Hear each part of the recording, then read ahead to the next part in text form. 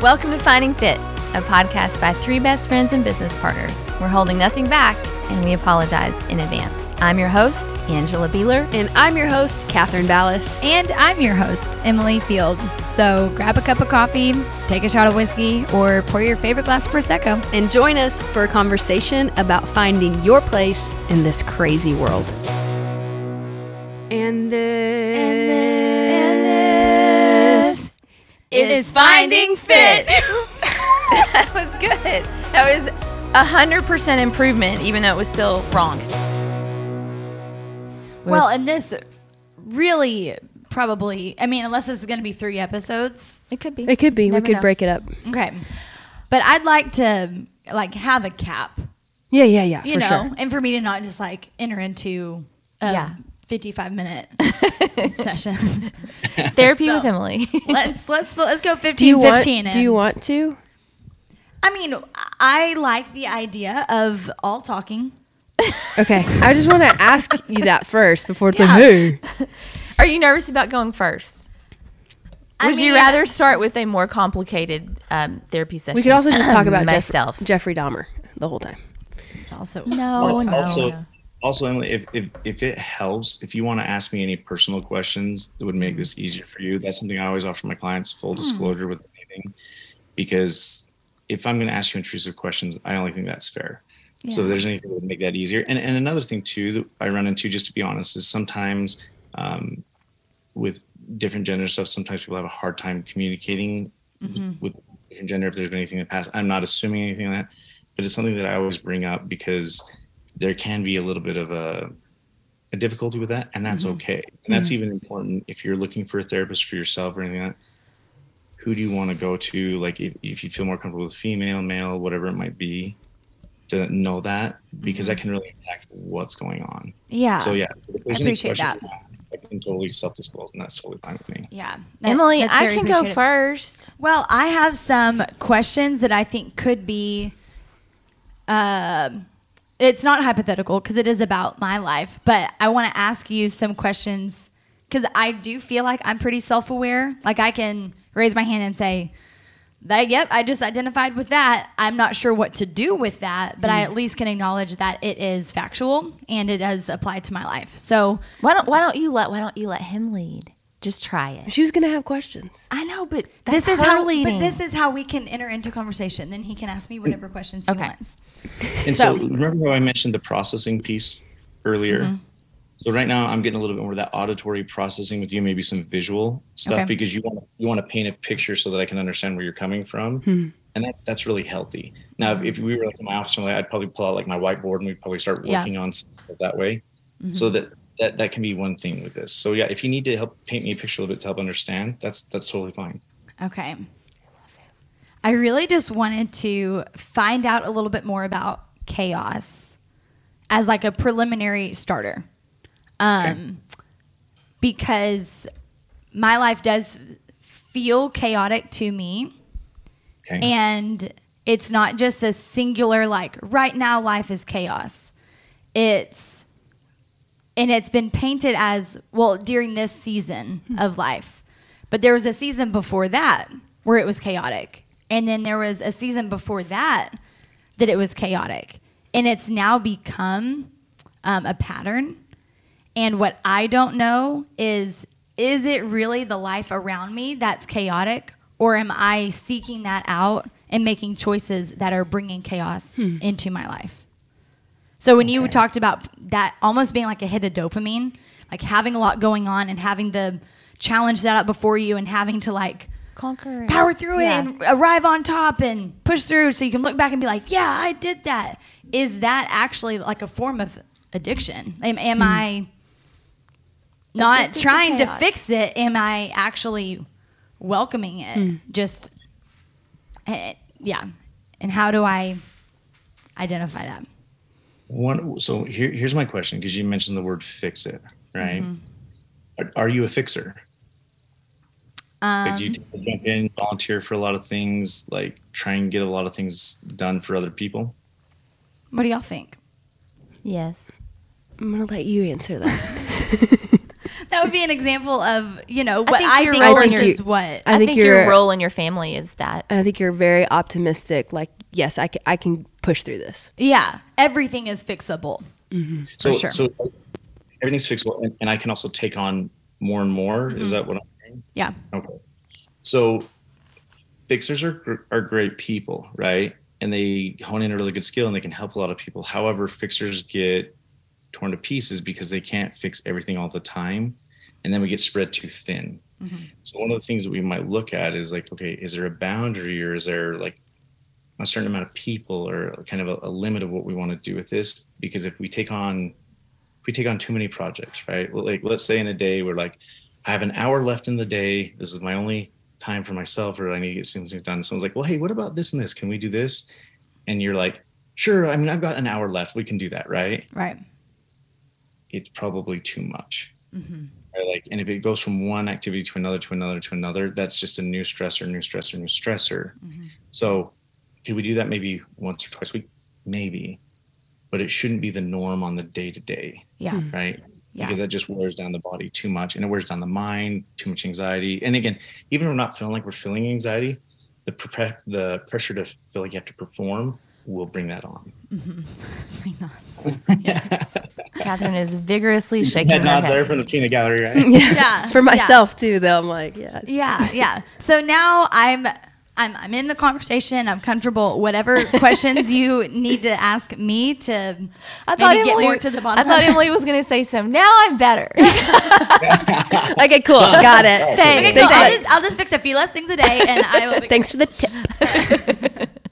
So the next question here is, how much are you getting maybe some of your personal affirmations from the external or things outside of yourself?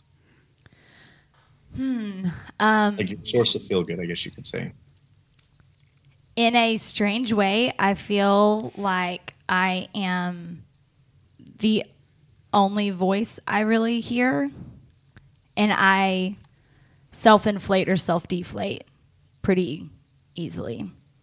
So when I'm feeling like the people around me are being critical of me or viewing me negatively, I become my personal cheerleader.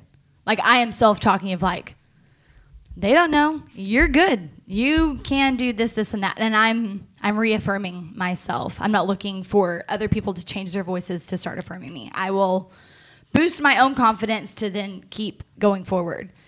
But then there are also days and many moments where, despite other people saying, you're doing a good job, I am tearing myself down.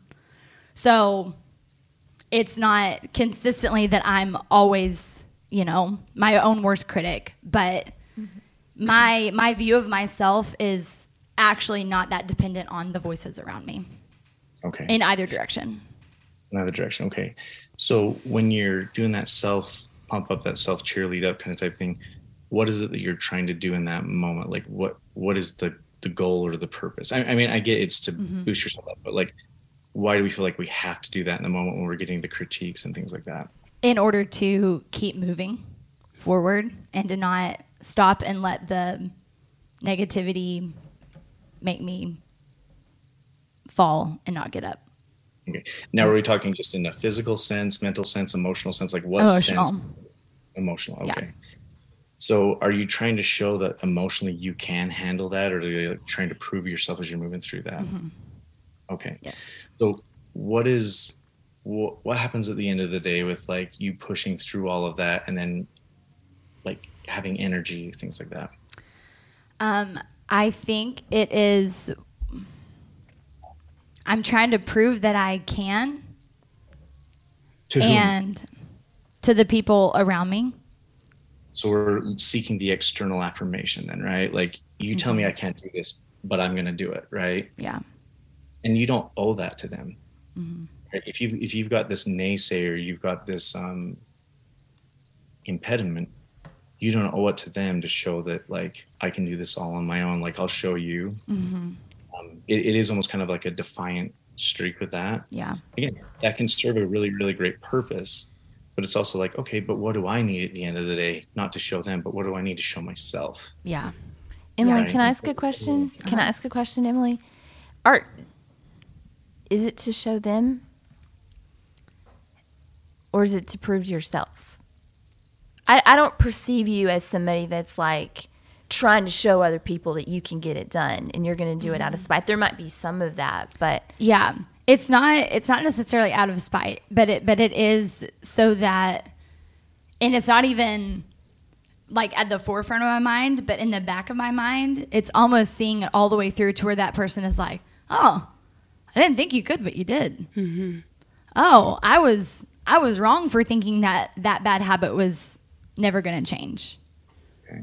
You know, and these are close people around me, my husband, my parents, you know, that. And I apologize if it seemed like I was moving toward that spite moment. I appreciate you asking that. no, Angela. I It's a picked brilliant that question. inappropriate word Right. because I'm not a therapist. No. so. But the thing is that based off that conversation, I could see where we were going with that. But part of that is like, okay, I'm doing this for myself and my own needs is really where we want to bring that back to. Yeah. So if I'm being responsive to things, that's healthy. But if I'm being reactive to things that are forcing me to act, that's where we need to kind of pull back and be like, okay, I'm focused on a lot of maybe other people's wants or maybe even a want that I have versus my actual need. And the need is I just need 10 minutes to relax, take a breath. The question is, why don't we do that, right? Like, Yeah. why don't we do that thing for ourselves? And that Yeah. that's really what's helpful in that situation. Yeah. How do you define response versus react? I'm taking a breath. Response versus react. Yeah, That's they feel the same to me, kind of. Okay. So the way that I like to describe it is like if it's a reactive thing or where it's causing us to react, it's like an oh crap moment, and it like activates that fight, flight, or freeze part of our brain, right? Like I need to do this, I have to perform, I have to go. Versus response is like, okay, well, if I schedule this in, if I do this and this, then maybe we could accomplish this. Oh, do you know what? I actually don't have time for this, so I'm not going to do it. Right? Like we don't just react to whatever is being said or what's being told. We're not just like a, I don't know, just a reactionary creature where I'm A robot. Yeah. Like Like a- I'm just like Would response have autonomy and associated with it? Like I'm choosing to respond like a to decision this behind it. Yeah. versus reaction is I have no choice. I am locked. I am I'm in being my controlled by this. yes. Yeah. because that would be the fight, flight, or freeze system, right? Like I don't have a choice. I have to do this, which that gets activated in our brains a lot of times because we feel the pressure, right? Yeah. But the response is like, okay, like fight, flight, or freeze is saber-toothed tigers coming at you. Oh crap, run, hide, right? Like I got to get out of here. But if we're responding, and there's a reason why it works, but not every situation is a saber-toothed tiger. So let's say we're going out in a safari and we've heard there's a saber-toothed tiger out there. Sorry, probably a bad analogy because they're extinct, but whatever. But like we hear that there's one out there. We don't need to be reacting that way. And a response might be like, okay, well, I'm going to protect me, mine. We're going to have a weapon. We're going to find shelter. We're going to do these things, right? That'd be more of a response thing. Well, and Right, in a right. response, you're bringing your skills with you versus Yes. a reaction is just what probably naturally comes out without any learned skill attached to it. It's just instinctual. It's just straight up what's inside me. Yeah. And you just go, which again, it serves a great purpose. But if that's the only tool we're using, we just can't survive that way. Yeah. And in those fight, flight, freeze, I do fight. And so my reaction to the chaos is to fight it. Okay. So how do we step back? Like, let's say, and not even giving a specific example on this, what might be something just for you to think of just on your own right now? What might be something that would cause that fight feeling, that kind of, that would kind of get that going?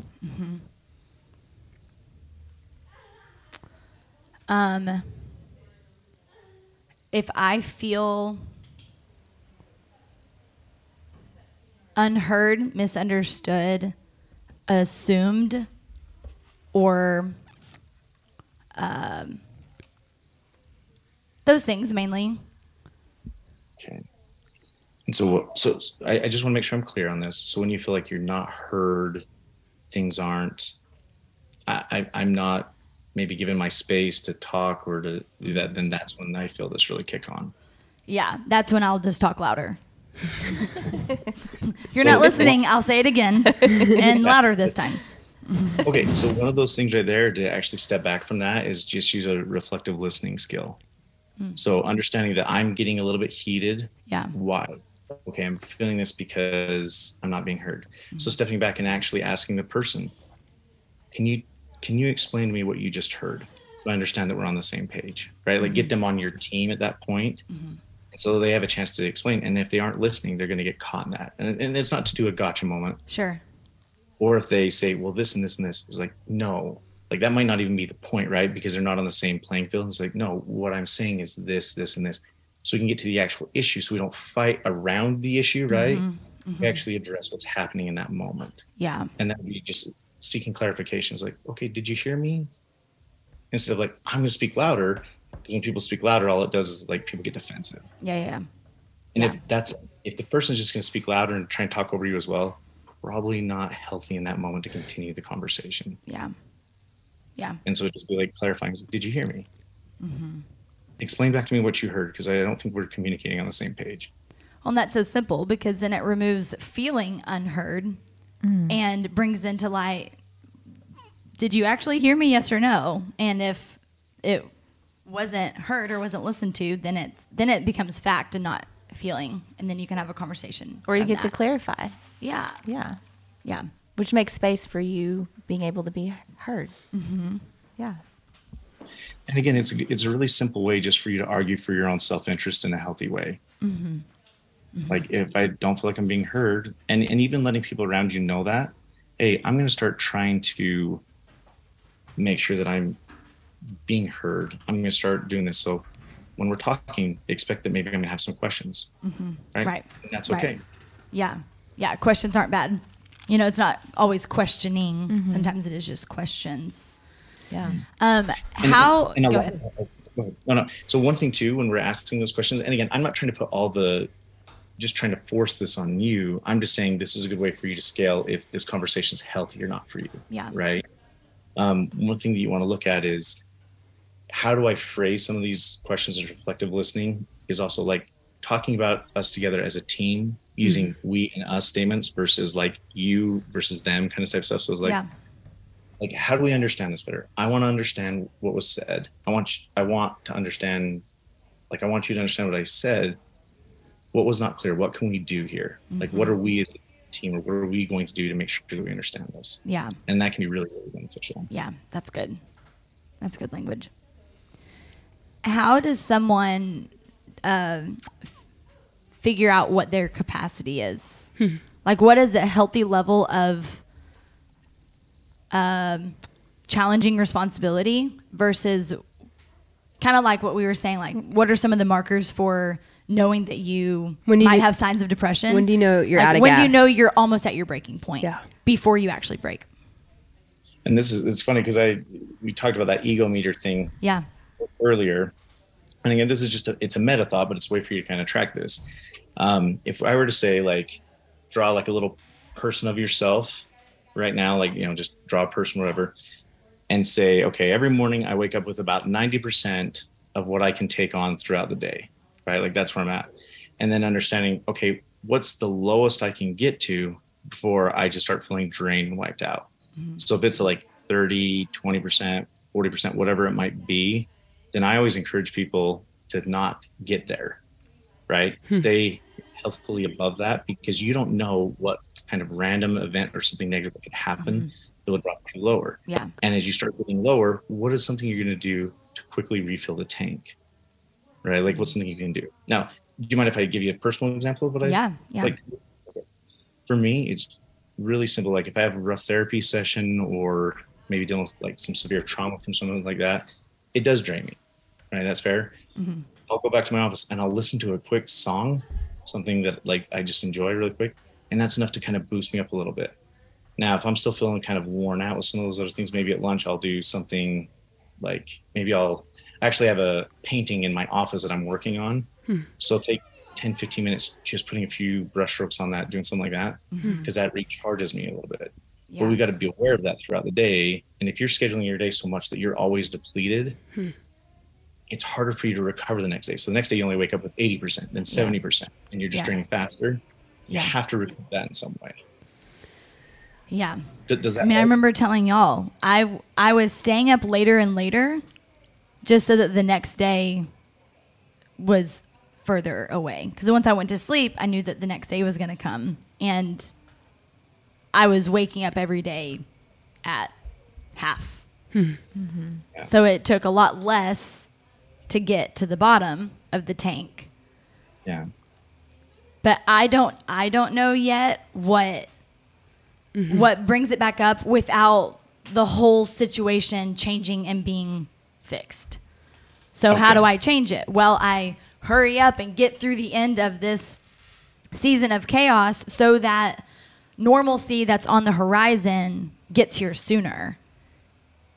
I understand as I'm saying all this out loud, it's not a healthy way of thinking, because if chaos is somewhat out of my control and normalcy is in the future there somewhere, then for me to just think that I can power through, these 5 things in order to get there, it's not setting myself up for success or really that long-term gain.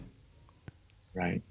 And that can be really hard, because when we just seek benchmarks all the time, like normalcy benchmark kind of type stuff, that's hard because it's in the distance. And then we don't reward ourselves along the way. That's going to drain us even more. Right. So we need to have some sort of sense of normalcy or something healthy along the way. It can't just be like, well, I'll be good if I can just make it to here. Right. Yes. And just like any long-term goal, like let's say it's to, I don't know, like maybe go on a vacation or do these other things, like save up money for something, right?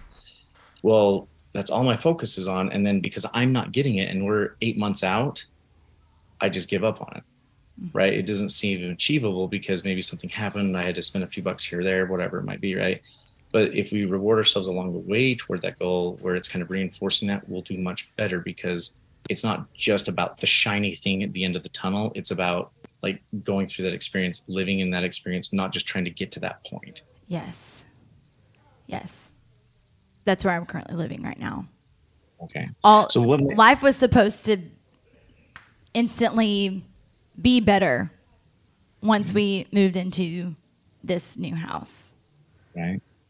Well, we're physically in the new house, but everything's not done inside the new house. There's still things to unpack. There's still stuff to do before that magical feeling sets in. And the thing is that's really hard, right? Because we put so much weight on ourselves to get that magical feeling or this want, and then sometimes because we might even be having that anhedonia I talked about, by the time we get there, we don't feel it. And it's so painful because it's like, I worked so hard to get here, right? And what we can look at is like, can you even celebrate just unpacking the one box for the day? Right. And that's okay, right? Like, because the only person who's telling you this has to be done a certain way and I have to get this magical moment is you. Mm-hmm.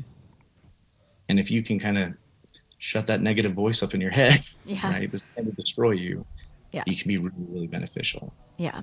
And then also, okay, maybe I didn't unpack the box today, but what did I do? Yeah. Right? Instead of demeaning everything that I accomplished throughout the day by saying I didn't do this one thing, right? Mm-hmm. It's just not being fair to yourself, and it's not being fair to anyone around you, because you're just being brutal on yourself. Right. And gosh, how many times do I say a day inside this refit building? Focus on what you can do, not what you can't. Celebrate the victories. Don't focus on the shortcomings. Like, that is part of the foundation of our messaging here. But yeah, feels almost impossible for me to not just look at what's left rather than what has been accomplished at the end of each day. And so, yeah, then I just start to question, actually, am I just looking for fulfillment in all the wrong places? Like, let's say, I mean, I think, this is commonly with, weddings and any like gear up to like this big event, and then it happens and it's like, okay, well, now what? and always just setting out for the next thing. So that probably is my tendency, is to just look at the next big thing. And then once that's over, then there's kind of that drop, or there's that, that actually didn't feel quite like I thought it was going to. Yeah. And it's this cycle of always building up the future. And then once I arrive there, it's less than what I thought it was going to be. How do I stop continually setting myself up for my own disappointment? So long-term goals are fantastic, but we need to have some short-term rewards along the way. Okay. So that we can actually celebrate that and move toward it. Right. Mm-hmm. That's a big component to this. And again, conditioning yourself that doing the big thing, like always doing the big thing is not always going to be the biggest rewarding thing, right? Because sometimes it might be for others and that's a big rewarding thing and that's great, right? Yeah. But that doesn't necessarily mean we're going to get that huge payoff for ourselves. Because maybe Christmas is coming. I'll use this as an example, right? Mm-hmm. Everyone's experienced this where maybe like a kid or somebody got them a gift for, they weren't really excited for it, but you were super excited for it, right? Mm-hmm. Like, what the heck? Like, how dare you, right? Yeah. But the thing is, it's okay, right? Because you did the things along the way. Just because maybe it doesn't hit the mark or doesn't hit you the way you wanted it to, doesn't mean you did anything wrong. Yeah, you weren't waiting just for that. Yeah. Mm-hmm. So, and a big piece again, what do you want to do along the way? What do you want to celebrate on your journey, right? And I hear you say also, like, I promote this all the time at work. I'm doing all these things. Well, here's one thing too. We tend to condition ourselves one way at work and be different sometimes at home, because it almost feels like we have to act like we're at work all the time. Mm-hmm. And sometimes that doesn't really work out. I mean, we could ask my wife, like, she hates it when I come home, I'm still in therapy mode. Yeah. Like, oh, hey, this happened today. Like, oh, well, how about it? She's like, I don't need therapist husband right now. Yeah. Like I don't need that. But we can actually still apply those healthy principles along the way. But we just need to kind of separate, okay, this is me away from work, and that's okay, right? Like I don't just have to be focused on this one area all the time, just at work and not here at home. Mm-hmm. Mm-hmm. Thank you, Jared. Is this helping at all? Yes. I'm going to listen to this recording back again and can I ask a question? Wait, you have questions? She might need a little break. No, yeah, it's 12:10. Emily had a few tears. So this is where I wish the Enneagram could be language that we all shared, because I know that those emotions in the form of tears are hard fought for and are often pushed down. Right. So the fact that they don't make it to the top. Yeah. So the fact that you provoked them, Jared, means that something was unearthed. Yes. There. Yes. And I think just that me even just having the space to kind of be honest with where I am, because I want to be able to say, no, we're there and it's all good. People, everyone in my life is aware that we were renovating a grandparent's house and we were going to be moving in. And so, the question is, how's the house? How does it feel to be in it? It is very easily met with, it's great. It's beautiful. I love it. It's just how I want it. I mean, and that is like partially true, but but my feeling behind it, how I feel at the end of the day when I'm there, is not the feeling that I thought I was going to get. My head, what my eyes are seeing is a beautiful home that I'm still expectant of what is to come from there. But just having the space here to be able to just be honest was helpful just in and of itself.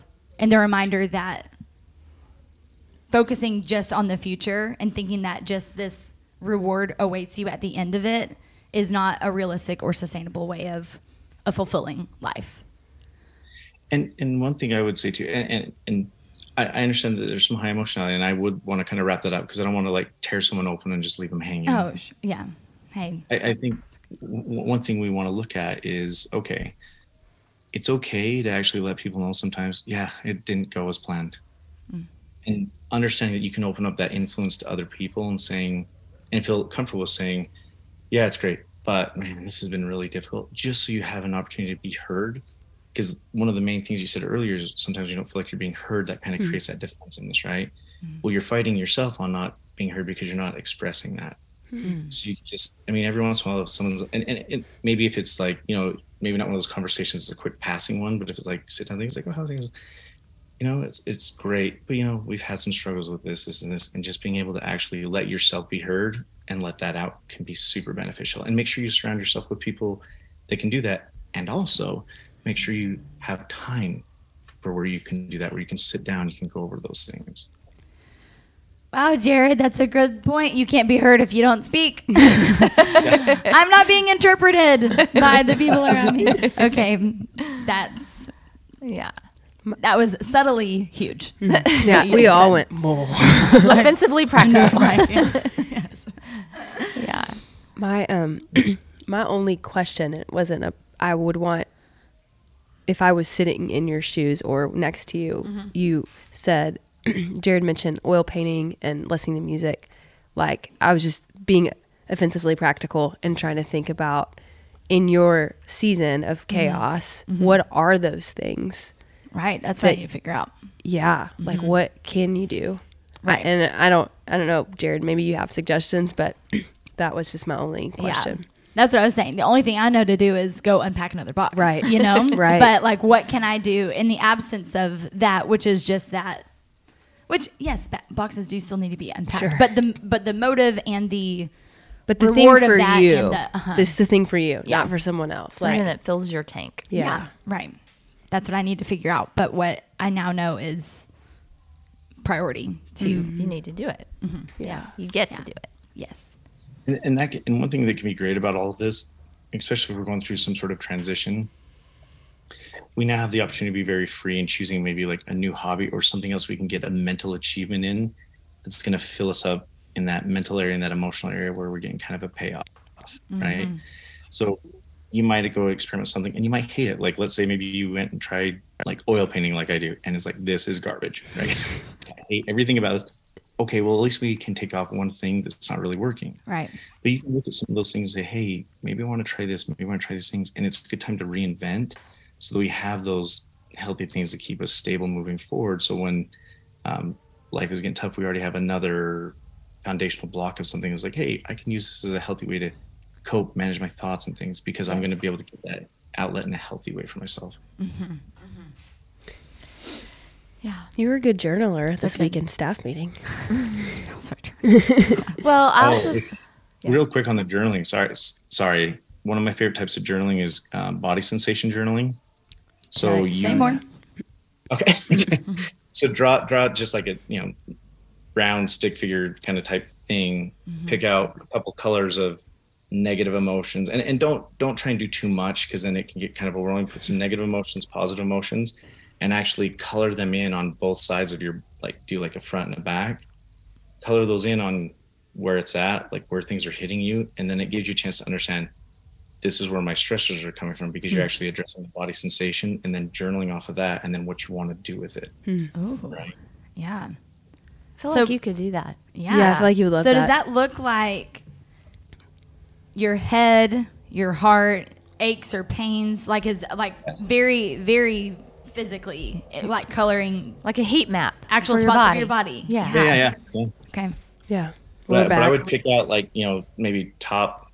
The human mind works good with 3, 5, and 7 for some reason. So maybe 3, 5, positive, negative type things, and just kind of coloring that body and see what you want to do with it. And it's like, well, tomorrow I want to make sure I don't have red color in my shoulders, right? Because that's maybe stress, anxiety, or whatever it might be. Okay, Yeah. what am I going to do to make sure that I'm addressing that physically, mentally, emotionally, and spiritually, like hitting up all parts of that body to kind of make that part well. Yeah.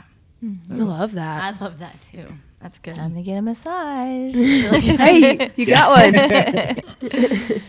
Yeah, that's what I tell my wife when my colors get really bad on my journal. It's like, see, I need to go get a massage, right? Yeah. That's what this means. Yes. Catherine gifted us a massage yesterday. There you go. Well timed. Well, that was good. That was so That was good. good. Emily, That was thank good. you for. You're welcome. I know you probably hated me saying that, but thank I you. did. Thank you for. And I appreciate the vulnerability. I know this is hard, and you're being very public about it, and that's astounding and awesome that you're willing to do that, because it can be a very scary process. But yeah. Thank you, Jared. You're very good at what you do. You are. Okay, my turn, and we don't have a long time because I feel like I'm hungry and this is getting long. But I've prepared some notes. Avoidance, what? Sorry. I've prepared some talking points, Jared. You can choose any of these things. I haven't- Okay, so where you didn't think could even ask him a question. This is not you leading this conversation. Oh, I'm just telling him, here are all the paths we could go down. Or if you don't want any of these, you can choose your own. You can start the Choose your own session adventure anyway. based on your interaction. Angela's still leading this session first. I am giving you choices, Jared. Okay. My bullet points are, number 1, I'm worried I'm a narcissist. Number 2, I have abandonment issues. I would like to explore that. Number 3, I do have a little bit of a survivor mentality, which at times gives me a scarcity mentality. I'm concerned I'm not a good listener and I lack empathy and I want to be better at it, but I don't know how. And sometimes I am worried I'm a sociopath. C.1. And then the final one is just kind of more a surface level thing. I'm worried that my question a lot is my lack of discipline with things like sleep and how much I love to sleep. Is that well deserved or like well earned? Is that okay for me to do that? Or is it a form of laziness? Because I also like to be very productive. You can choose any of those or anything else. Maybe they're all connected. I need to just turn your phone around so he can remember what the first 4 options were. No, he was taking notes. Okay. I was thinking of that, yeah. So here's how I'd approach any of this. What is it that you want to address? It's not for me to choose. This is your life. This is your experience. Yeah, but you're the expert. So which one would you choose that might have a domino effect and cover several of those things?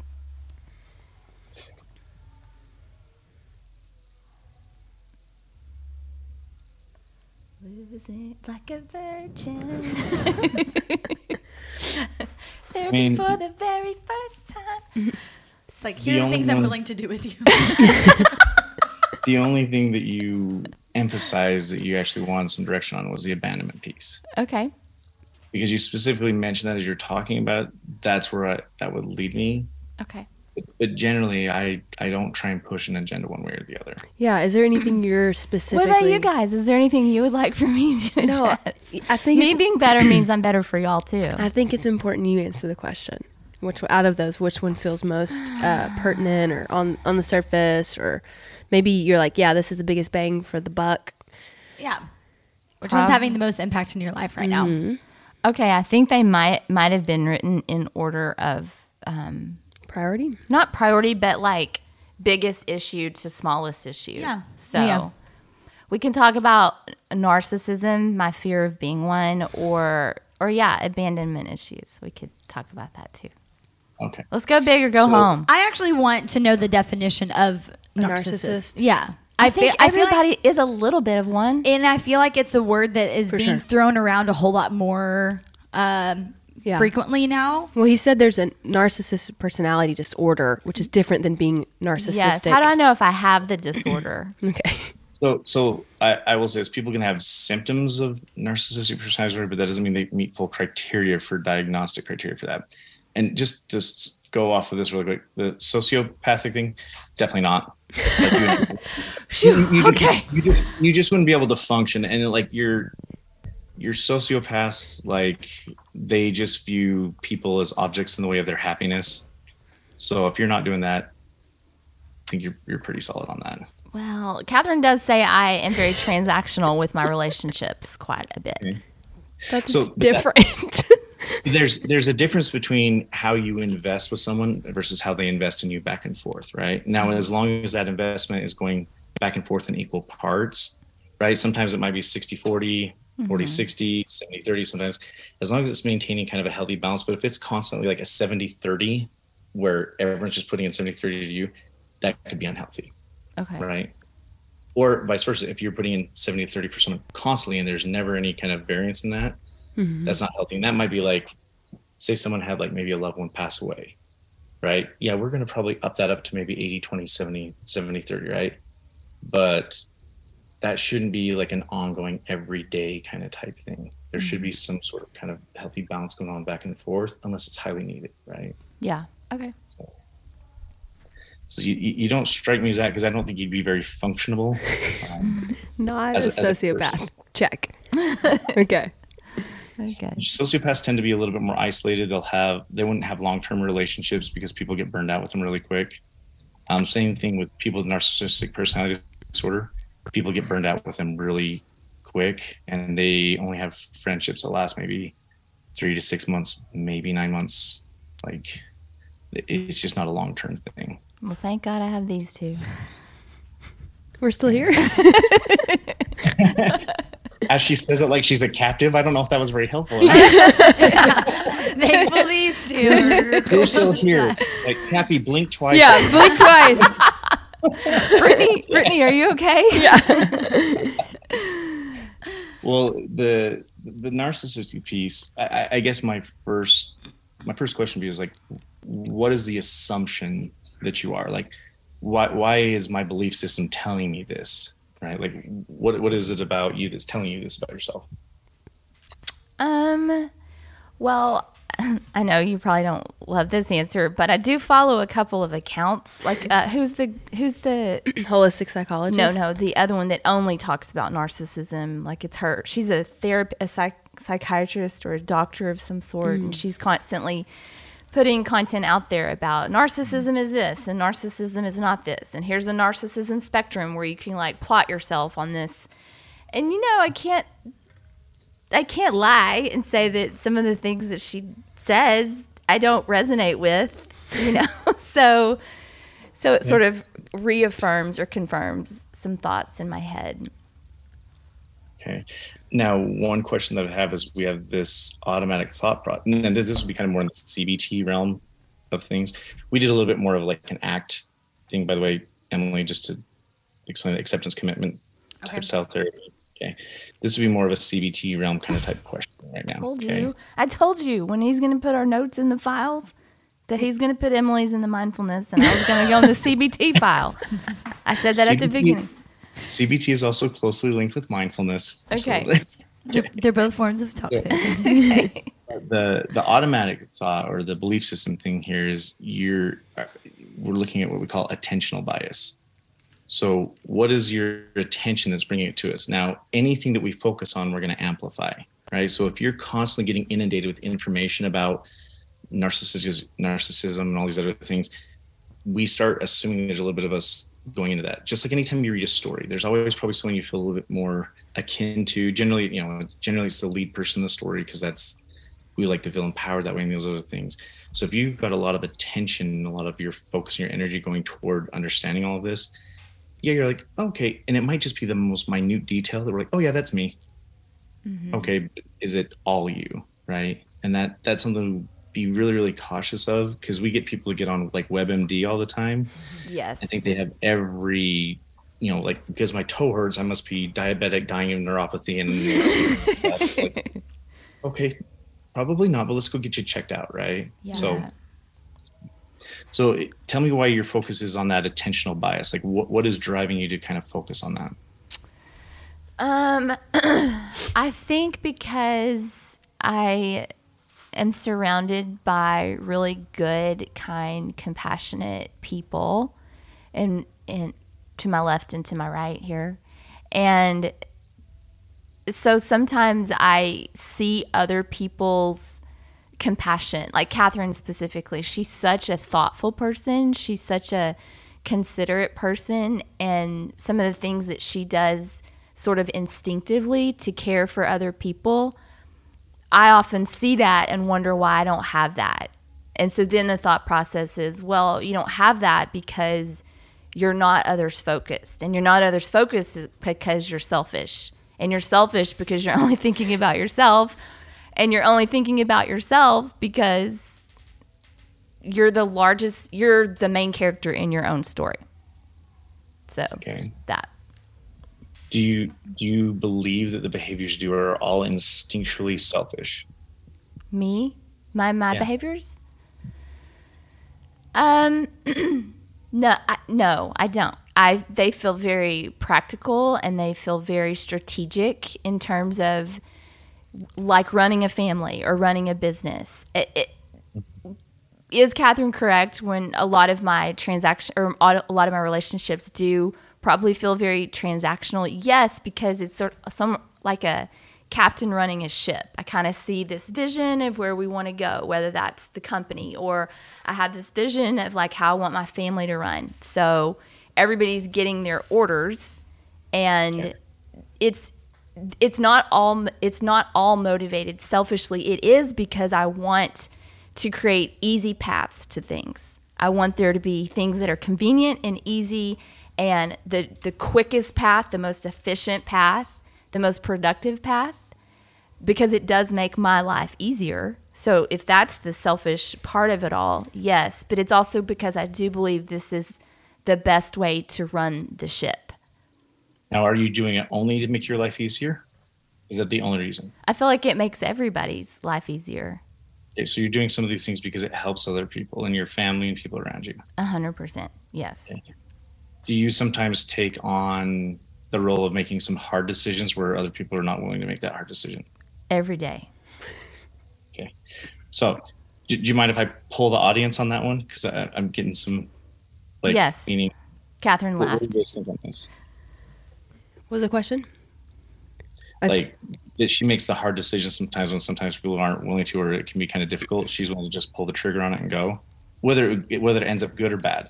Yeah. Yes. For sure. Decisiveness is a strength. Yeah. Command, activating, mobilizing, just getting it done. Okay. So you can see that as a strength, but she's viewing this right now as a weakness. Okay. Now I'm going to just jump back right into you, Angela. Okay. So do you view it as a strength? Yes. Okay. But I So why are also you know that questioning it's it? probably exhausting to other people sometimes. And And that it's possibly what's the word I'm looking for? Maybe enabling. Like not helping make space for other people's voices, but honestly at the end of the day I probably don't want the voice, but yet I know that everyone should have a voice. Okay. So enabling and also protecting your own self-interest. Mm-hmm. Okay. Well, He's like, how do you feel sociopath. when you're put in that situation where you have to make that hard decision? How do I feel? Mm-hmm. I feel a lot of things depending on the context. Sometimes I feel annoyed that I'm having to yet again make it, when I wish that sometimes other people could make it, but make it my way. Or make it with like the same logic that I would make it. Other times I feel very confident in the decision, and I know that from a role standpoint is my position. I do feel like it's a strength, and I'm happy to add that contribution because deciding things does come pretty easily for me. But then sometimes I feel unsure. I am not the top of the totem pole. I don't always know. I can make a decision. It does not mean it's always the right one. And the burden of wearing that responsibility for so many people all the time gets me back to that exhaustion place. So a lot of pros and cons there, right? So on one hand, I get to kind of have some sort of semblance or control over kind of like how we kind of go about a lot of things, maybe with family, these other things. But on the other hand, sometimes I'm annoyed because it's like, why aren't people making their own decisions? Why are they coming to me for this? Like, I feel like they should be able to do these things, and now I'm enabling. Mm-hmm. Is that accurate? Yes. And I think another word might be they feel too needy or dependent on me, but yet at the same time, I've created that. Okay. So, and great insight on that, by the way, right? Because people that can be decision makers can actually have that happen to them a lot, because they're used to it. So people are like, okay, well, we'll just default here because it's all working out, right? And the healthy thing to look at that we could, and again, I'm just asking you kind of just think kind of introspectively on this. Do you ever find yourself becoming like the tyrant king, right? Like the monarch that's in charge and ruling over everything? Or is it more you gather a lot of data and you're not so authoritarian, but you're more authoritative, meaning like more of a mentor kind of type style? Or is it authoritarian style where it's like you do what I say or the highway? I would say in moments of stress and exhaustion and frustration, it looks more tyrannical. I would say when I have more patience, and contextually things feel more peaceful. I can, and again, I wish we had Enneagram. I can swing into that 2 space where my decision is helpful to people and it does feel more compassionate to them. But again, it all goes back to context, and I can't say that's bad. There's been many seasons it's been very imbalanced. So it's a little of both. So what do you not like about that? Like, why is that like a struggle for you? That you don't like feeling like the tyrant? It's good. You get to make all the decisions. Why is it a bad thing?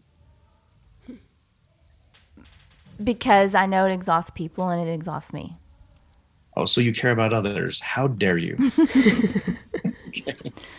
Which leads me to believe that you're not so much that tyrant, but sometimes you're called upon to be so. Okay. Now, if you can see that that's maybe a sense of stress or frustration, one way to look at this is like, okay, how can I be maybe more like King Arthur, right? Bring everyone down to the round table where we're all seeing everyone's opinions. Now, if at the end of the day, you still have to make that decision after you're getting all that input and all that feedback, okay, you're still going to make that decision. But at least you're including and letting people be heard so you can kind of see all the options and opinions that are going along with it, right? Mm-hmm. And if it's a role that you're in, it's a role that you've been in, it's going to be hard to change that up. But also understanding if you can get a lot more feedback and things from others, you're going to be able to not maybe feel forced to have to make those decisions forever and all the time, right? It's not going to be like you have to do it.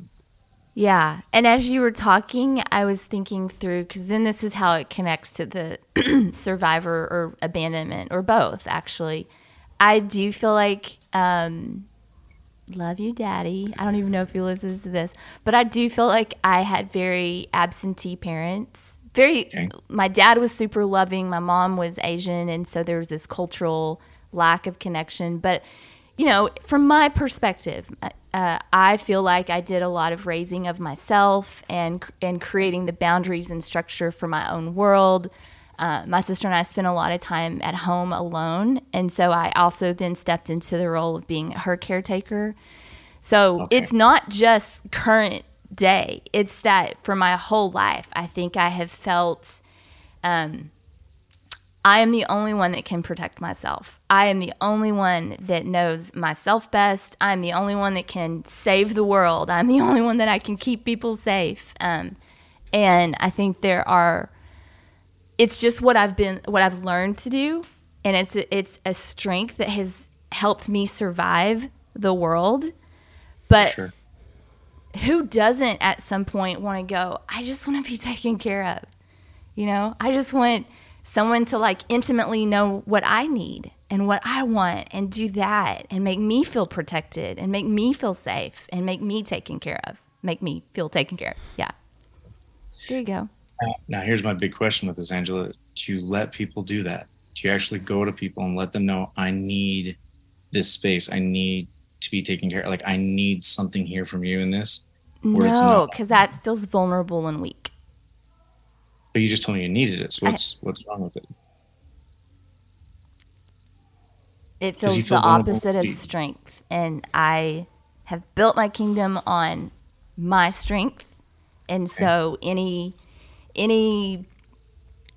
hand signal or sign of like, I can't do it or I need you feels so needy. And neediness feels very weak to me.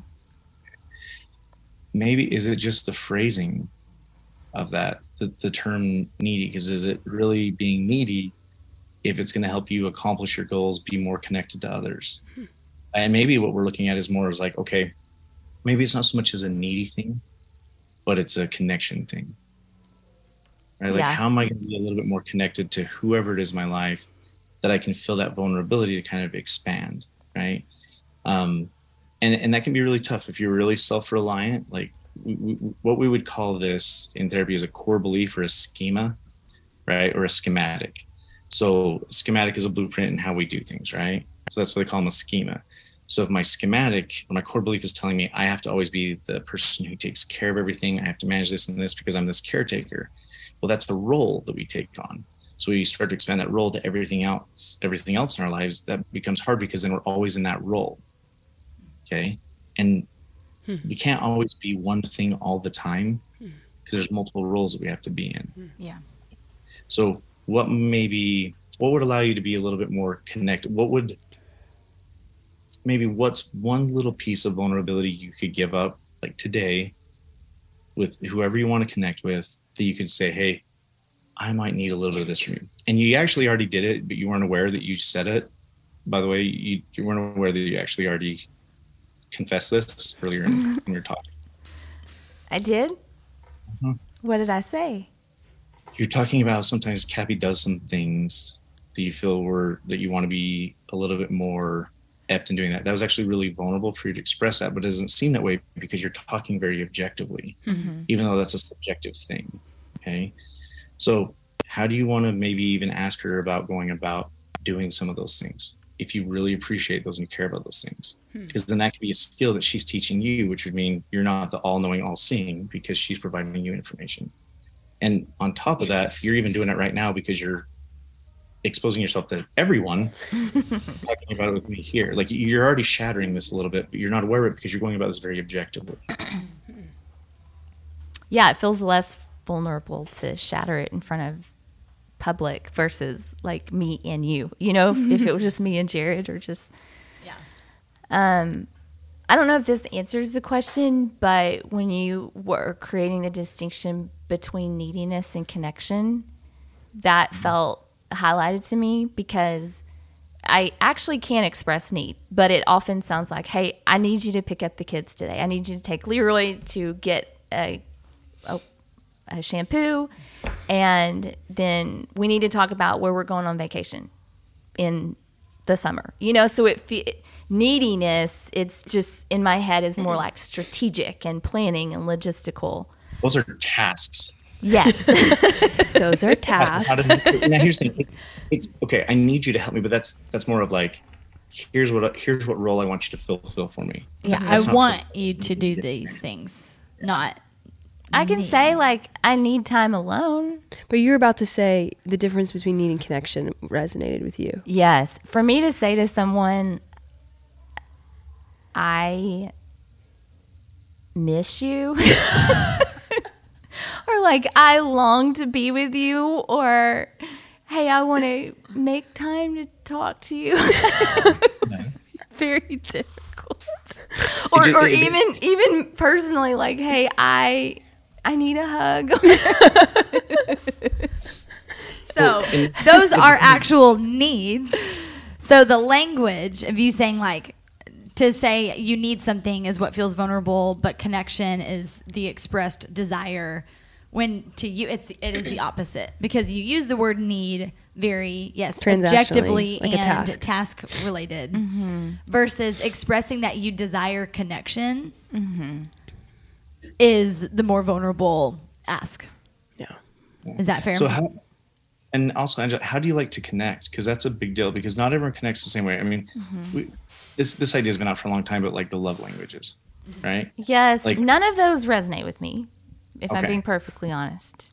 I can choose one because those are the 5, but I feel like there's other languages that should have been included. Sure. Like food. Like respect. Yeah. But here's the thing. But look at how you just talked about your life.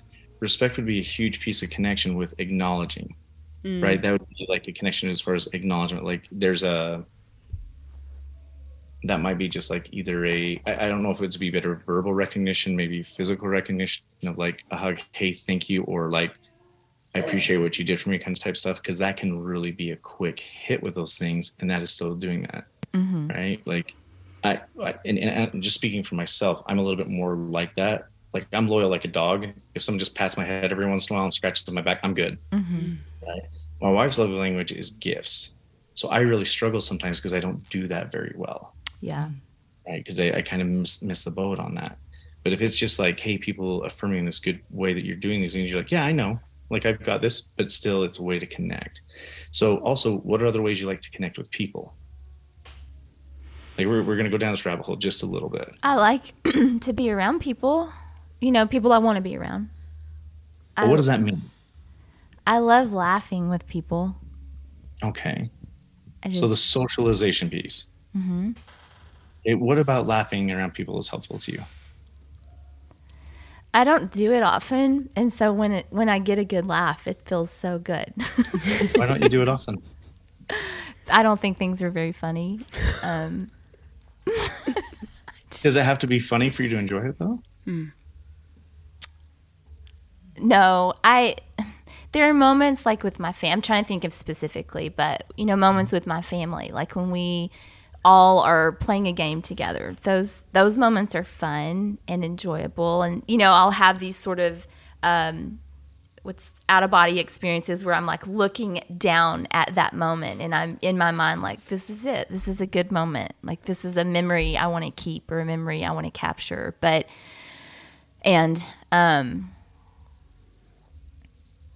Yeah, I feel like those are connection moments. Sometimes it feels like I have to create them all, and that builds some resentment in my head. Okay, so let's go back to the abandonment piece.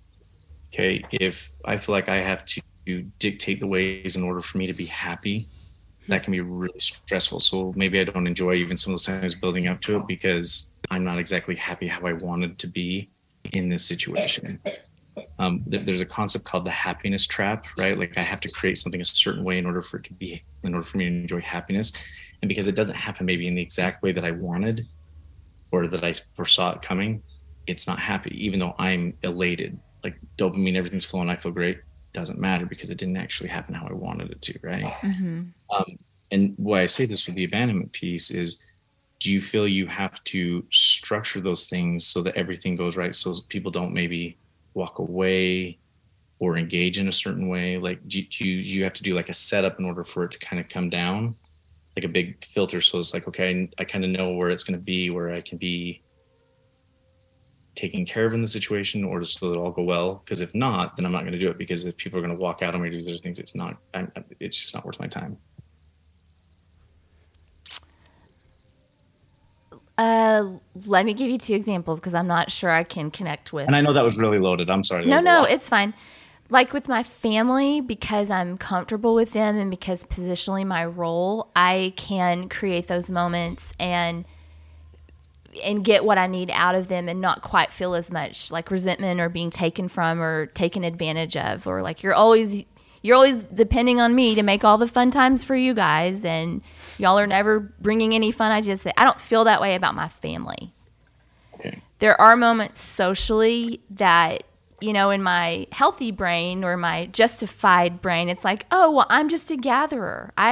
This is my role. I gather people together. They always come to my house and, I'm a hostess and I do these things. But now, is it that people come to it, or that you create the environment for it to happen? That. Okay. I create the environment for it to happen. Yeah. Again, not a bad thing, but again, that's a lot of pressure on you to be doing that all the time. Mm-hmm. Yeah, and I do, like COVID would be a great example. We had a little COVID pod, and I'm not saying anything that these 2 don't know, and there were other members at the time, but, we kind of weathered that storm together, and I did a lot of gathering. For some people, probably too much gathering, but we look back on that time now, and it was such a wonderful experience, and that took a right place in my brain. Like I loved, it's weird to say, I love COVID, and my girls and I often talk about like we miss COVID. We want to go back to COVID times, and so I feel really happy about the way that executed.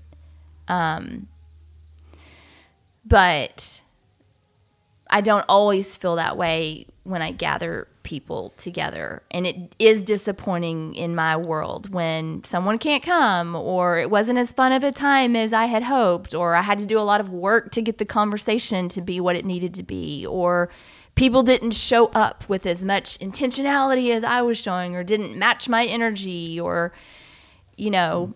brought store-bought salsa instead of taking time to make something because these are the people you love. And, Okay. just a lot of expectations. No, and the thing is how do you make sure that those expectations don't do you harm? I don't know. Well, understanding that not every human being is going to view the situation just as you view it. And Not that it's okay, bad, neutral, whatever it is. It just doesn't mean everyone's going to view it the same way. And if that expectation doesn't get hit, does that mean that they don't care for you? Probably not. But also not taking that in as kind of a personalized kind of type of thing. I think we did some good work, Jared. Okay. Do you? Catherine's looking at me with like compassionate eyes. Like, did you get out of this what you had hoped? Well, I think, Jared, were you going to say something? Did you have another question? No, go ahead, and I'll kind of formulate my thought a little bit better. Because we have had at moments, there was a second where I don't remember how the conversation went down, but it was something about expectation. Like you were cluing in to your own expectations being not out of whack, but high or intense, whatever word you want to use. And there was a second where I was able to say, like, hey, I just want to check in on your expectations. Like, where are you with this? Usually around travel, really, really peaceful moments. Mm-hmm.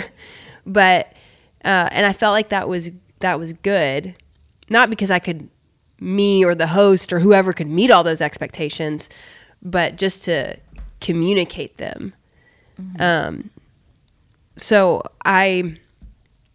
But that's where my skill ends. Is mm-hmm. I'm like, so how are those expectations doing? Like mm-hmm. I'm not Jared. I wouldn't be able to say, and now here's the work that needs to be done. Uh-huh. Just how for you, I think we landed on this, these markers and then depositing things into you. Mm-hmm. I just want to feel like there's some solid like, and some skill. Yeah. Takeaway.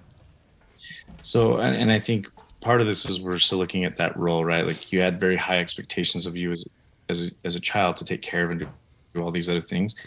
And so it's not abnormal for you to expect like this level of like treatment, these things, because this is my standard, right? And I don't want people to deviate from that standard because that's not fair, because I hold myself up to this standard, right? Now, if your standard, like obviously like we don't want to like drop a standard that's not healthy, right? Just for the whims of other people, but also understanding, okay, this is my understanding and understanding that person in that context, right? And seeing like, okay, this is what this looks like. I can accept this or not. And then the question is, okay, if I continually have someone around me that doesn't live up to that, like a decent amount of that standard, then I probably shouldn't be around them because the expectation isn't going to be getting there, right? Mm-hmm. And that's okay. But also making sure that it doesn't lead to the point where it alienates people, right? Yeah. So everything in life is a double-edged sword, right? Mm-hmm. So we can have standards, we can have values, we can have whatever it might be, but it can become harmful at some point, right? Like exercise is a healthy thing, but if we do it way too much, it becomes unhealthy. Right. Nutrition is a great thing. It can, and so looking at that, what is my, apparently my neighbors are knocking on the door right now. Sorry. What is if I have 10 points to my standard, right? What are maybe 3 points I'm willing to sacrifice, mm-hmm. but only those 3, right? And being able to kind of work within that and just being upfront and honest with those things. Yeah. Right. And that can be really healthy as well. And I think one of those things that can be hard is you have these roles, you have these things, you have your expectations, and there's nothing wrong with them. But it's also like, if you're working with someone who doesn't have that expectation or doesn't have those things in their lives, you might actually have to build them up or even just kind of let it down just a little bit so you can get on their level so you can actually communicate. And okay. Again, nothing wrong with that. Would it be fair to say that in the same way that it's normalized for people to have standards when they're entering into the dating world, and I am going to marry this type of person. This is my standard. You hear single women talking about the man that they're, trying to find. What I hear you saying is we have that same ability and should have that same approach to our friendships. This is my standard of friendships. This is what healthy friendship looks like in my life, and I'm not going to subject myself to this level of friendship when I actually am worth this type of friend in the same way of who we're going to commit our lives to as a spouse. Yes. Yeah. And that's the thing. And when I'm talking about like maybe letting up on maybe like one or two or three like standard kind of type things, I'm not saying like let them take away from your values. Right? What I'm saying is like maybe they're not as motivated as I am, but they're at like a 70% of my 100%. I can work with that, right? Or maybe they're not quite this. But if they're just like they're not motivated, they don't do anything, like I'm just giving constant this relationship, yeah, that's a no-go. Right? And we shouldn't expect that people will just conform to us just because we're doing things for them. Sometimes people will take advantage of that in a big way. What did you woo about? The last thing he said. The people are going to We shouldn't We shouldn't expect people to conform to us just because we're doing things for them. So probably take advantage of that. Well, Yeah. Because people like to let people do things for them all the time. Yes, and I have the propensity to feel taken advantage of or taken from. So I think a boundary that I would need to either put in place or just remember is when am I giving or inviting or creating these spaces for friends, people, and family to the point that I then feel taken advantage of? Because then that would be an indicator that I don't know, given too much or given with too much expectation from others and not just from like the desire to love people. Let me kind of wrap this up with an analogy with this thought, Kay, is so if I went to a bank, right, deposited $100, right, here's my $100, and they gave me like $110 the first time, right, back, like, oh, sweet, cool, I got some interest on this, right? Go back to the bank, the next time they only give me 90. That's weird. Put another 100 in, they give me 70. Then they go back and they only give me 60, they only give me 70. I keep doing this. The question is, why do I keep going back to this bank? We're going back to it in hopes that they're going to give us that 110 based off of that one time. And that's not healthy because we're just investing more and more and more. We've got to get that back. And so if that's not happening, then that would be a good way to look at it. Like, okay, I have my expectation. I'm going to get my $100 back at some point in this kind of scale. But if I just constantly just get taken from, then I'm like, yeah, my expectations are going to be furious. I'm going to be upset. I'm going to have these resentments. Well, all I need to do is stop going to that bank and I'll be okay. So maybe not going to school for some of those things that you're not getting the reinvestment back. Yeah. Or the investment back to you. Or just saying, hey, I came in here hoping for 110 and you only gave me 90. So when can I see the extra 20? Yeah. And then when it doesn't happen, you're like, okay, I'm not coming back. Yeah. Yeah. Yeah. That's good. Thanks, Jared. Yeah. There's, I am concerned that you focus on that narcissistic piece so much. Careful with that, because that attentional bias can really be detrimental. Gonna unfollow that account today. yeah, attentional bias is like you have a fear of roaches and all you see is roaches. Yeah, right. And you're like, they're everywhere. They're eating me. But it's like you're looking for the roach. Yeah. Right. Yeah. Right? Is that fair? Uh-huh. Yeah. And if I can, I'll send you a link of a video clip that shows it really, really well. That'll make you laugh. Like it's a really good way of explaining it. My safety net has always been the fact that I care about not wanting to be a narcissist might prove that I'm not, because I don't think narcissists care. You I think. also love animals and babies. That's helpful. You're also like a huge advocate for people. Yeah, if you were a narcissist, there's no way you'd be in the room with these two right now.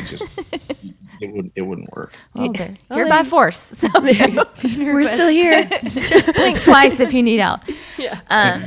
Well, Jared, I so appreciate your time. I really think you're one of the most interesting humans I have talked to in a long time, which is I appreciate that. says a lot because I talk to a lot of interesting people.